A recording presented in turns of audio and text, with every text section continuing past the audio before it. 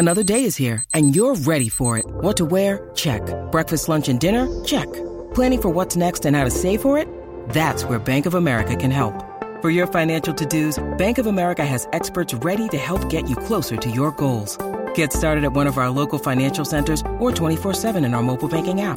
Find a location near you at bankofamerica.com/talktous. What would you like the power to do? Mobile banking requires downloading the app and is only available for select devices. Message and data rates may apply. Bank of America N.A., member FDIC.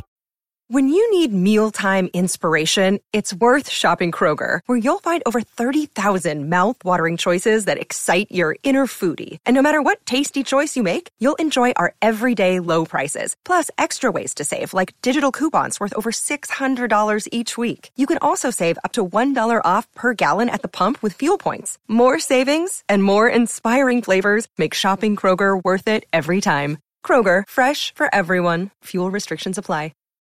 Hey everybody, it's Matthew Collar here. We're talking Vikings football 5 days a week on Purple Daily, available on Apple, Spotify, and the Score North app or wherever you find your podcasts. And look, if you're tight on time right now and you can only listen to one segment from today's show, here it is.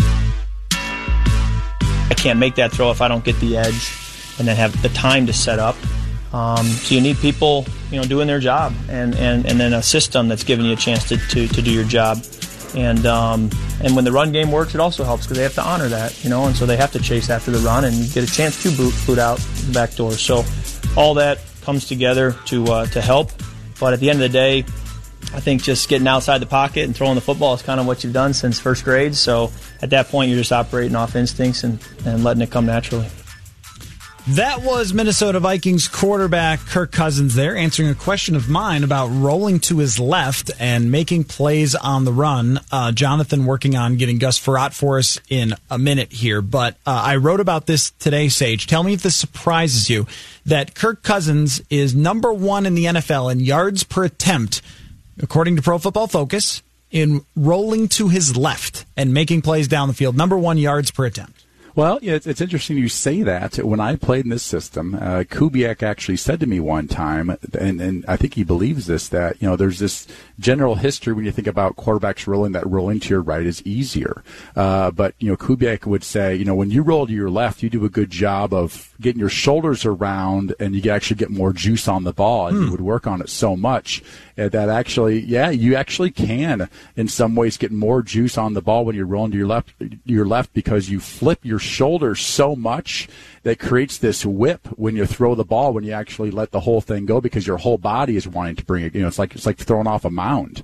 And I was a probably more accurate thrower to my left sometimes than to my right, and so that does not surprise me that Kirk is having success. But it is interesting, by the way, that Kirk is, we're talking about, I don't know, one of the bottom 5 athlete quarterbacks in the NFL that's starting. Yeah.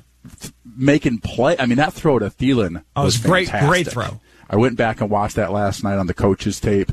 That was a great throw. And Peyton Manning I don't know if could have really made that throw because he was not a guy who threw well on the run at all. But when you're in the system, you do so much of it in practice and learn how to, sometimes pull up and let one go real deep or throw on the run or, different things. And you become really good at it. But it does what I think what he was talking about, and I'm guessing that's a sort of a message from Stefanski, is that they're starting to hit those details. And I could see some of those details were a little off early in the year. There was some tight end stuff they're doing on some of those bootlegs that wasn't to me what Owen Daniels or Joel Dreesen would have done back in the day when I was playing with them.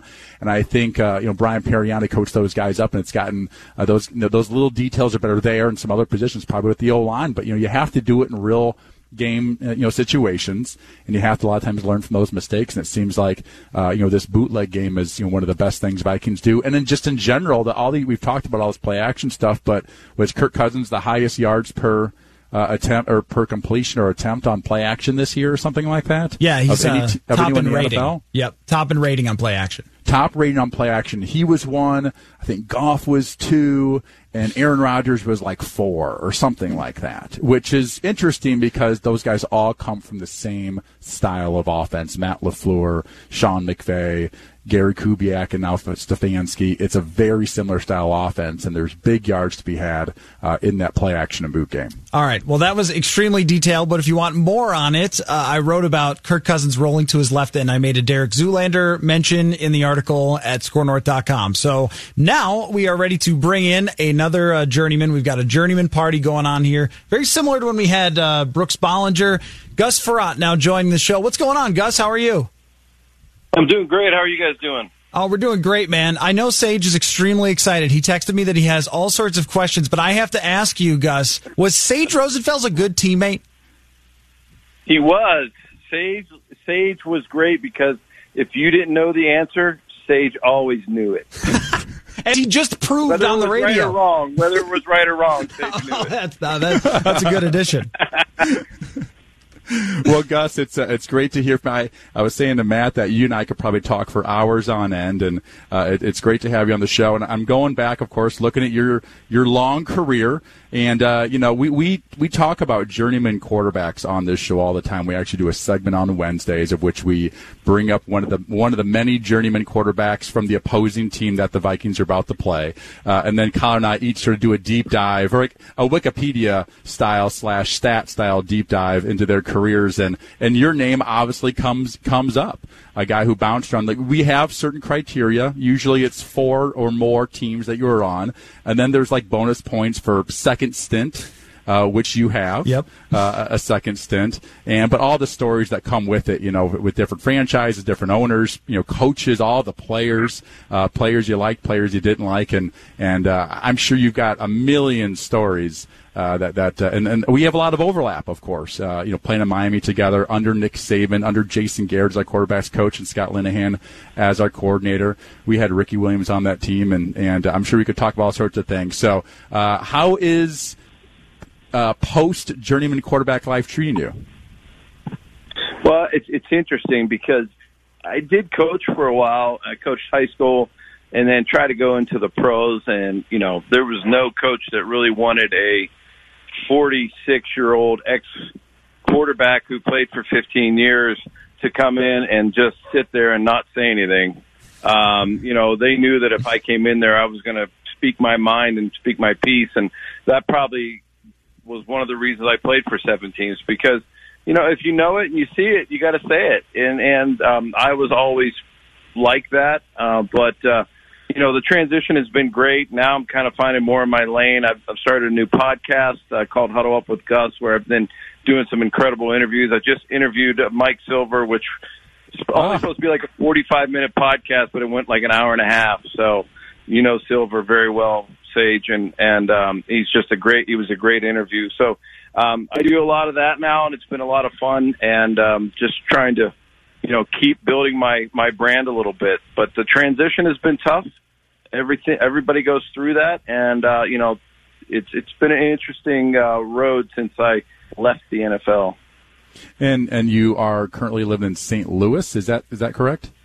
No, I live in Pittsburgh. Oh, in Pittsburgh. My daughter graduated from St. Louis High School with Ezekiel and Foye, and Ezekiel plays for the Cowboys, and Foye Lucan plays for the Falcons. And so when they all graduated and I was coaching there, I said, well, it's probably a good time to leave because I'm not really going to have anybody else coming through this high school in a bit. And they have had a few, but my daughter went back to Philadelphia to school, and so we moved back to Pittsburgh, my wife and I, and we've been here ever since. And so everybody's in college, and we've been empty nesters and kind of enjoying that side of it.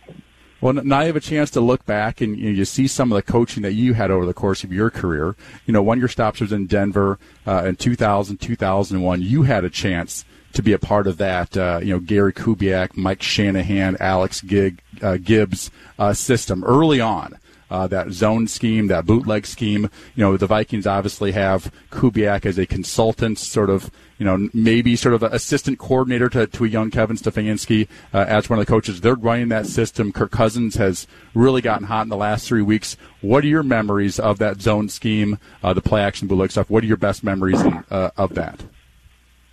Well, your play action and all that you guys have been talking about with Kirk, it's not going to work unless you got a great line and a good running back. And when we were in Denver with Alex Gibbs there coaching that line, and it didn't matter who we plugged in there at running back, they were going to be good.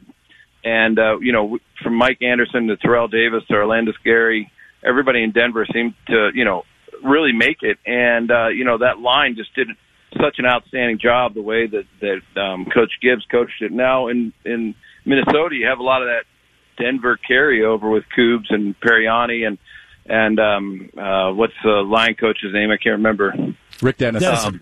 Rick Dennison, right. And, they understand that, and I think you're seeing that with the explosion of your running back, Dalvin up there, and, what Kirk is doing with the play action and tight ends. I mean, the tight ends, to me, were always the key for that offense.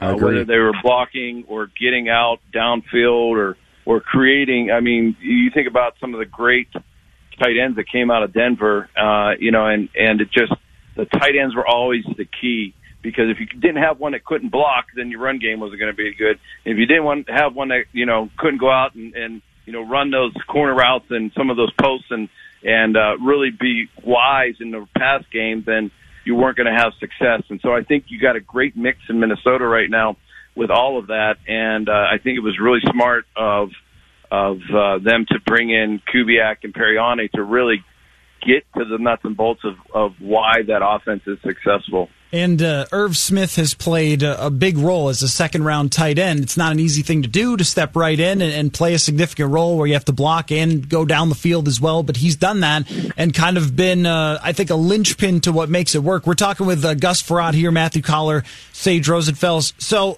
tell me, Gus, we've been talking a lot about how the Vikings have played some pretty easy defenses that were not super special in these last couple of weeks, and that's playing into Kirk Cousins' success. So what is it that defenses can do to slow down or make more difficult a Kubiak offense? Like, are defenses going to start figuring this out as we go down the road here? Well, I don't know if it's necessary. I think the personnel is the same. You have some stars throughout defenses throughout the league, but I think it's the coordinators. The coordinator's job is to figure out how to stop an offense. And, it's just so amazing to watch Belichick every week figuring out how to stop an offense that he's playing against. And, these defenses are going to have to figure out which one they want to try and beat. Do they want to try and stop the run and let Kirk Cousins beat him, or are they going to try and, hey, we're going to play zone and let the running back go? And I think that most teams want to stop the run if you really look at it, because if your line starts moving that ball and starts pounding on that defensive line and those linebackers, it's going to be a long, long day. And then you're bringing safeties down, and then, like you said, all the play action stuff opens up. But I think that any team can win on any Sunday, and I think it's up to, you got a lot of great players in the NFL, and people want to say, well, we don't have the talent that this team has. Well, yeah, that could be true in certain parts of a defense, but for the most part, you have the same talent, and it's up to those coaches to really bring the best out of your defense. And so it's going to be interesting to see what happens with the Vikings, because as you get deeper in the schedule and the people they play and going against Green Bay, I think Green Bay is going to be the big test for them. Sage, you still over there, buddy? Yeah, I'm still here. I wasn't sure if you fell asleep at the wheel. No, I did not. So did he pay attention to meetings like this, Gus?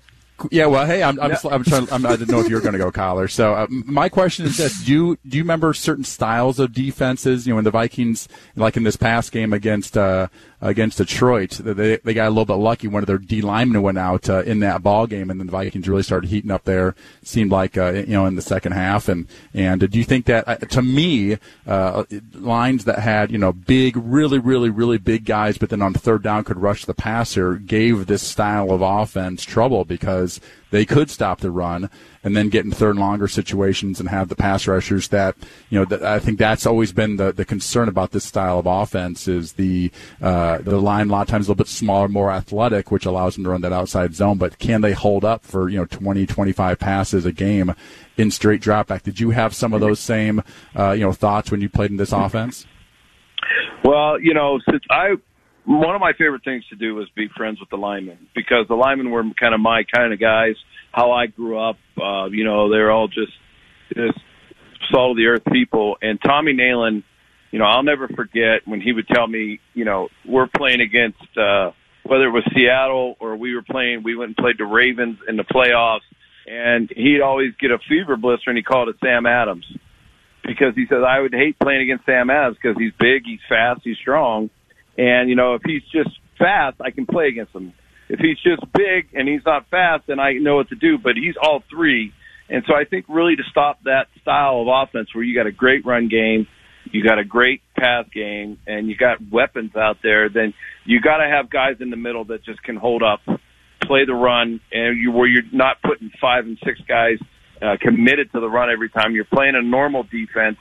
DBs can sit back and sit on routes because you have pass rushers that can get to the quarterback in those long down and distances. And so if you have a great mix, I think that's how you stop an offense like that is what you said, Sage. You got to have big guys in the middle who are strong and fast, and then you got to have pass rushers that can come in and wreak havoc on a quarterback and make him move in the pocket and make him check down all the time. Because when we played those good teams that had those types of guys, those DBs just sat on every route. And you didn't have time to wait for him to get 50 yards downfield. And you end up throwing, behind the chains all the time. You're never getting those plus 15, those plus 20 throws. Talking with Gus Frerotte here on Purple Daily. Gus, I'm curious, I don't know how many Vikings games you've gotten to see, but it always amazes me that Mike Zimmer, year to year, we go into training camp and we all write these stories. Well, we're a little worried about the depth at this position, or maybe this guy's going to fall off. And then year after year, they have great defenses. Usually teams, they have their defenses kind of go up and down, and maybe it depends on luck or maybe it depends on schedule or something like that. But Zimmer has been so consistent through his career. Why do you think that is?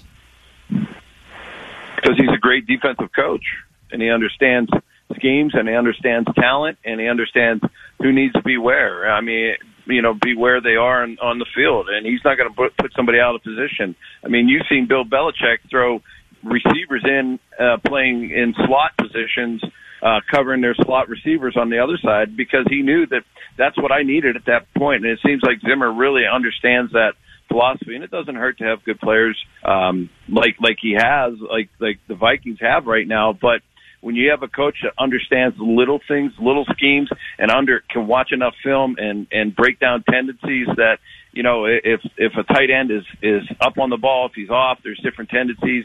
And I think one of the things that Zimmer really understands is having smart players, is that when you watch film, you understand it, and that knowledge of watching that film carries over onto the field so that you're just not playing with your pure talent. Now you're playing with your talent and your smarts.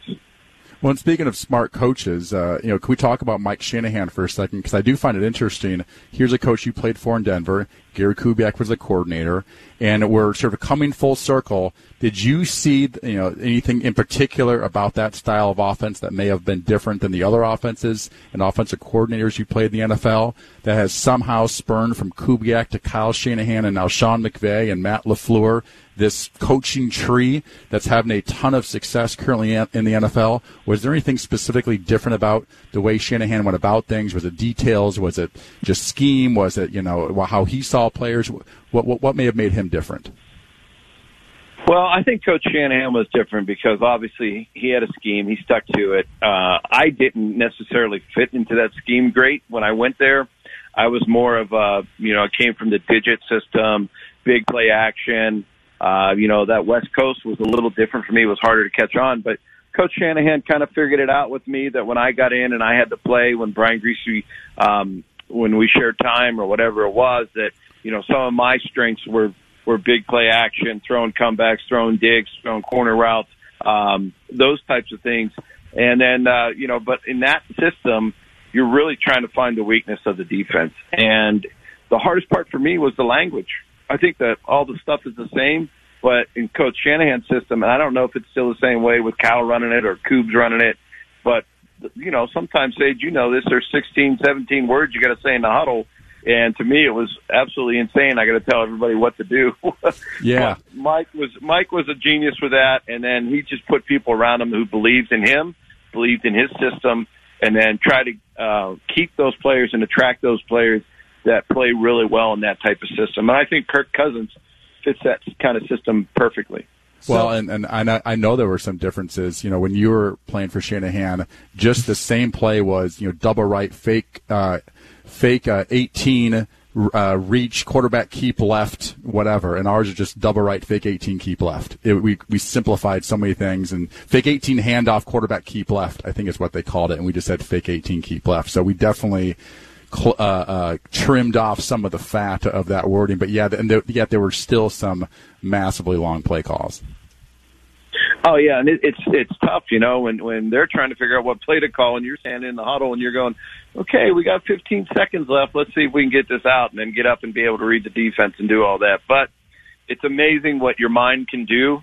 I had to work extremely hard coming from a digit system and then going to the West Coast to learn all that stuff with Coobs grinding on me and Pat grinding on me and all the people there of saying, you've got to remember these plays because you want to get to the point where you're Steve Young. And I'm like, look, I'm never going to be Steve Young. You're not going to tell me one word or one formation and I'm going to remember the whole play, because that's really how the West Coast is designed. That the formation we have this week, we have one play off of it. And it's insane to me that Steve was, had that kind of memory and could do that kind of thing.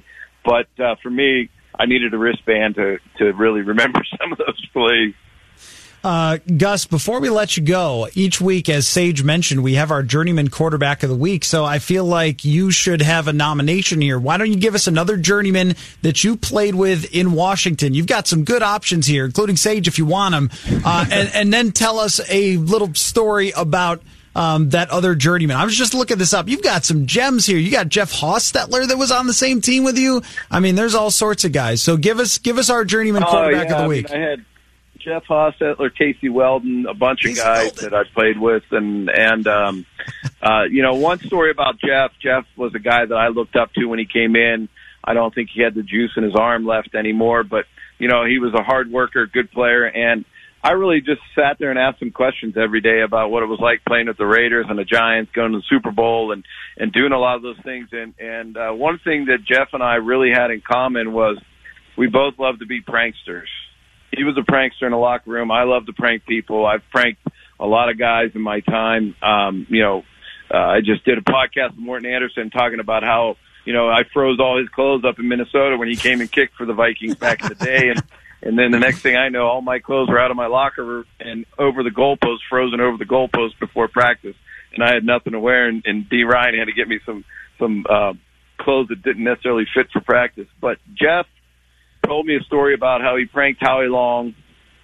And he said, what I did was I got a license plate made up in California. It said honk if you're gay, and he put it on Howie's car, and he said he followed Howie home, but Howie didn't know it, and all these people are honking at Howie down the road, and Howie's just waving out the window. And so that was one of my favorite stories of how to prank somebody. There's a lot more that I could go into, but that's just the thing about the NFL is that you got a brotherhood, you got a lot of people, and it's just amazing some of the things that you go through with these people because you're there every day.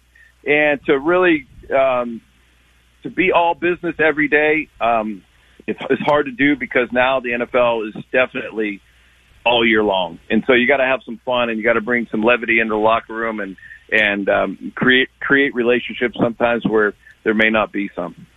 Well, Jeff Hostetler, I'm still mad at him for holding on to the ball when Bruce Smith sacked him in the end zone in the Super Bowl. You remember I'm from Buffalo, Gus, so not super thrilled about how that Super Bowl went. Well, there's probably a few kickers you're not happy with either. So. Oh yeah, well that's why Minnesota was such a fit for me, Gus, because it's like, oh, you guys got problems with kickers? Let's sit down and talk. Well, Gus, it's always great to have you on. I know, Sage, for you, it's a thrill to have another journeyman anytime we have one on, right? Well, I'll tell you what, and to have this, recent talk about with Adrian Peterson's issues and maybe some teammates didn't like him or he didn't work hard. Gus Frerotte, I played with him for 1 year with Nick Saban, with Jason Garrett as our quarterbacks coach. We had a 9-7. We were, I think, 3-7 and won 6 in a row to go 9-7. And he left and I both left. We have a year of Nick Saban together, and I saw Gus Frerotte lead our football team. He was our starter. He played his tail off. He had a huge arm. He was tough as nails, and he was he was obviously older than me. And so, during the off season, of which with Nick Saban is, basically putting yourself through hell, Gus was keeping up with this young guy over here who could run a little bit into some of those sprints. And so he was an extremely hard worker. Guys really liked him as a teammate, and because Gus really cared, and Gus had a high expectation for us to win, and he played really, really good football that season. Yeah, well, thanks for that, Sage. And, one of my things I always tell people about Miami is, we may not have been perfect, but we did have two guards pull and run into each other on one play, so that might have been why we didn't go to the playoffs that year. I'll never forget that play. Gus Frerotte, make sure you check out his new work, his new podcast, Huddle Up with Gus. Some very cool stuff there. Gus, we'll have you on again, man. Thanks for coming on, buddy. I appreciate it. Yeah, and if you can find another journeyman, I think he's still playing, actually, Fitzy, so that's going to have more teams and years than me. But I think maybe Kate's the only other one, right? I don't know, but there's a few of us out there. Oh, yeah. They're out there. A rare breed, though. Thanks, Gus. All right, thanks, guys. Ryan Fitzpatrick is like our white whale. Like, we need to get Ryan Fitzpatrick on the show. Yeah, well, probably after his career. He's got a lot going on. He ran over somebody last week. Gus Frerotte, by the way, Washington, Detroit, Denver, Cincinnati, Minnesota, Miami, St. Louis, and back to Minnesota. And now lives in Pittsburgh, Pennsylvania, which I believe he grew up in that area. And even though I gave him the pick, still a great pick with Jeff Hostetler for the that was a great pick, but it doesn't really match our. I think Jeff Hostetler only played for 3 teams, though you could say it says Los Angeles / Oakland, which he had to move, so you could actually probably get him in with that. I guess it's all part of the journey. Certainly has his shining moment in all part of the Super journey. Bowl, I can't wait to talk about my journeyman quarterback. Okay, of Washington when we get to that segment. All right, well, we've got to take a break, and then you can give it, and you'll have like 4 minutes to do so, and then that's the hour because we went long with Gus. We'll be right back here on Purple Daily. Hi, this is Chris Howard, host of Plugged In with Chris Howard. The College Football Playoff Committee made their decision on Sunday, and as much as I loathe the idea of Ohio State losing their way into the College Football Playoff, I 100% agree with OSU making it in over Bama. Nick Saban citing some hypothetical point spreads to prove his point that the Tide deserve a spot in the College Football Playoffs holds little substance when you consider Bama's best win is over Texas. No, the committee got it right. TCU had a great season with far more ranked wins than Bama and didn't deserve to lose their spot after playing a surging Kansas State in a championship game. And Ohio State, while not playing some of their best ball later in the season, was still 12-0 until they came face-to-face with my Wolverines. While the college football playoff system isn't nowhere near as good as it could be, it's better than what we had. And in a few years, it will be better for all of college football. Hi, this is Chris Howard, host of Plugged In with Chris Howard. Get the latest odds and trends for every professional and amateur league out there. From football to basketball to soccer and esports, we've got it all at BetOnline.net. And if you love sports podcasts, you can find those at BetOnline as well. And don't forget BetOnline for the NHL, MMA, boxing, and golf. Head to the website today or use your mobile device to learn more. BetOnline, where the game starts.